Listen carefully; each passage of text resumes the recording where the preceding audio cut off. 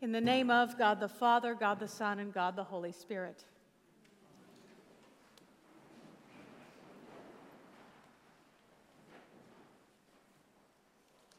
Follow me, and I will make you become fishers of men.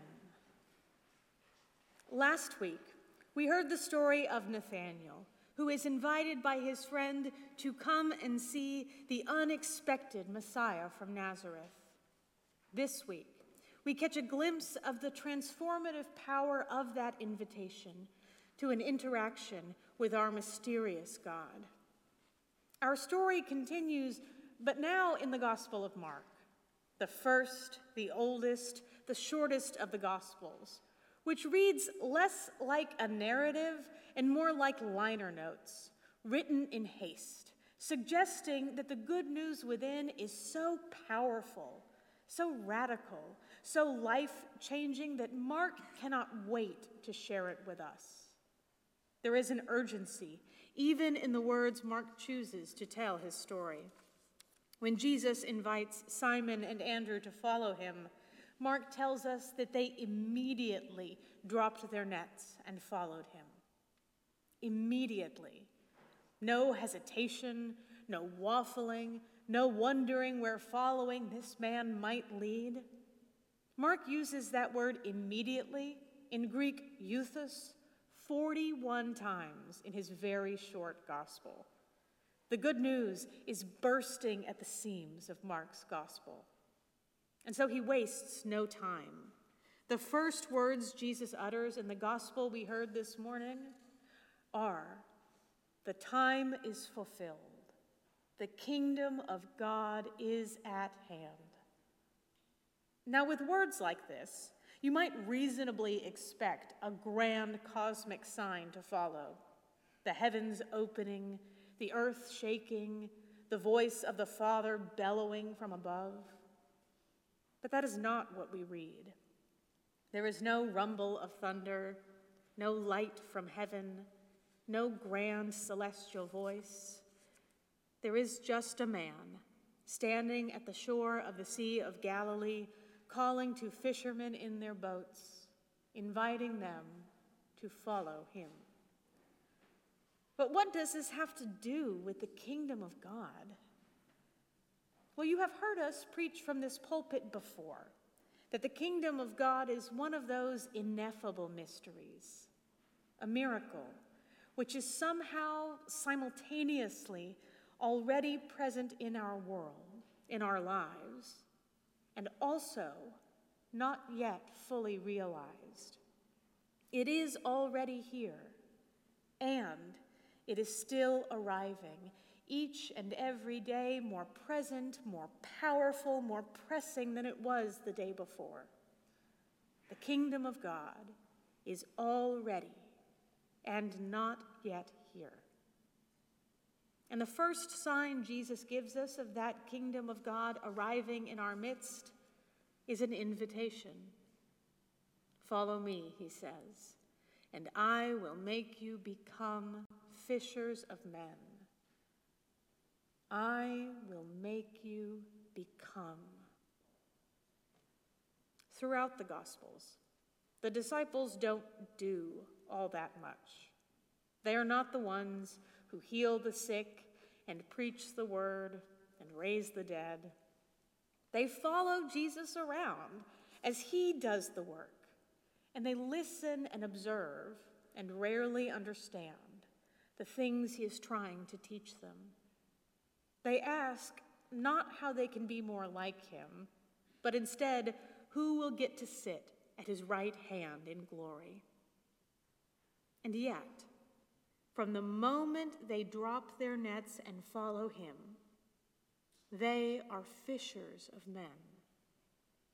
As they follow Christ, bumbling behind him, they attract others, invite others, and a crowd forms, sometimes so large that Jesus must get into a boat and row out into the water to see them all standing on the shore before him.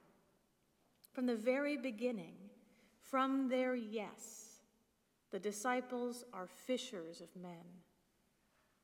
And yet, all the while, they are becoming fishers of men, growing each and every confusing day in the knowledge and love of the Lord.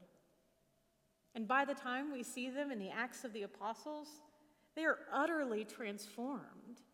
They're spreading the good news across the world and starting churches and even enacting a few miracles themselves with God's help. Jesus changes them. He transforms them. And he keeps the promise that he made to them on the shore of Galilee that he would make them become fishers of men. And even now, 2,000 years later, Peter and Andrew and James and John are still fishing for men. We are being changed by their story, by their work, and by their lives, which continue even now. On the other side of the grave, those first disciples are still growing, still learning, still becoming ever more fishers of men. The disciples are the first sign of the arrival of that kingdom of God, which is all about transformation, all about growth, all about becoming. And now we follow in their footsteps. We too are signs of that mysterious kingdom arriving and already in our midst. And how do we do that? Well, remember that because of our baptism, we are saints whose lives shine with the good news of God in Christ. The moment you are baptized, you become a saint. But that work does not finish when the water from the font dries on your forehead and when you can no longer hear the priest saying you are sealed by the Holy Spirit and marked as Christ's own forever. We are all still becoming saints, still learning what it means to live in the stature of Christ, still growing in our vocation to seek and serve Christ in all places and in all people. We are already saints, and we are becoming saints. Now, there is no rush, no test you must pass to prove that you're growing in Christ's love at just the right pace. It will take our whole lives to become the saints God intends for us to be. Thank God that those lives will not end in death. Thank God that we will have eternity to grow into our sainthood. Thank God for the opportunity to become the saints God intends for us to be. The Christian life, the life of the fishers of men, is exciting. It is dynamic. It is an incredible adventure, because it is founded on the assumption that we will grow and change and mature together, always being prepared for the work that lies ahead. We are not called to be Christians who stand still. We are not called to be saints frozen in stained glass. But we are called to grow, not just as individual saints, but also as a community, as a church, which is for all of God's saints. And in order to do that, we, like Simon and Andrew and James and John, must become fishers of men. Saints who invite others to join us on the grand adventure which awaits us as we follow Christ and work with him to bring about the coming of his kingdom. And when you fish for men, when you invite others to come and see not just what God is doing here, but also what God will do in them, you welcome the possibility of becoming. For it is true that those whom you welcome will be changed by their encounter with God in this place. And we will be changed by them as well. We will learn from them. We will come to see God in a new way through his work in the lives of saints we haven't met yet.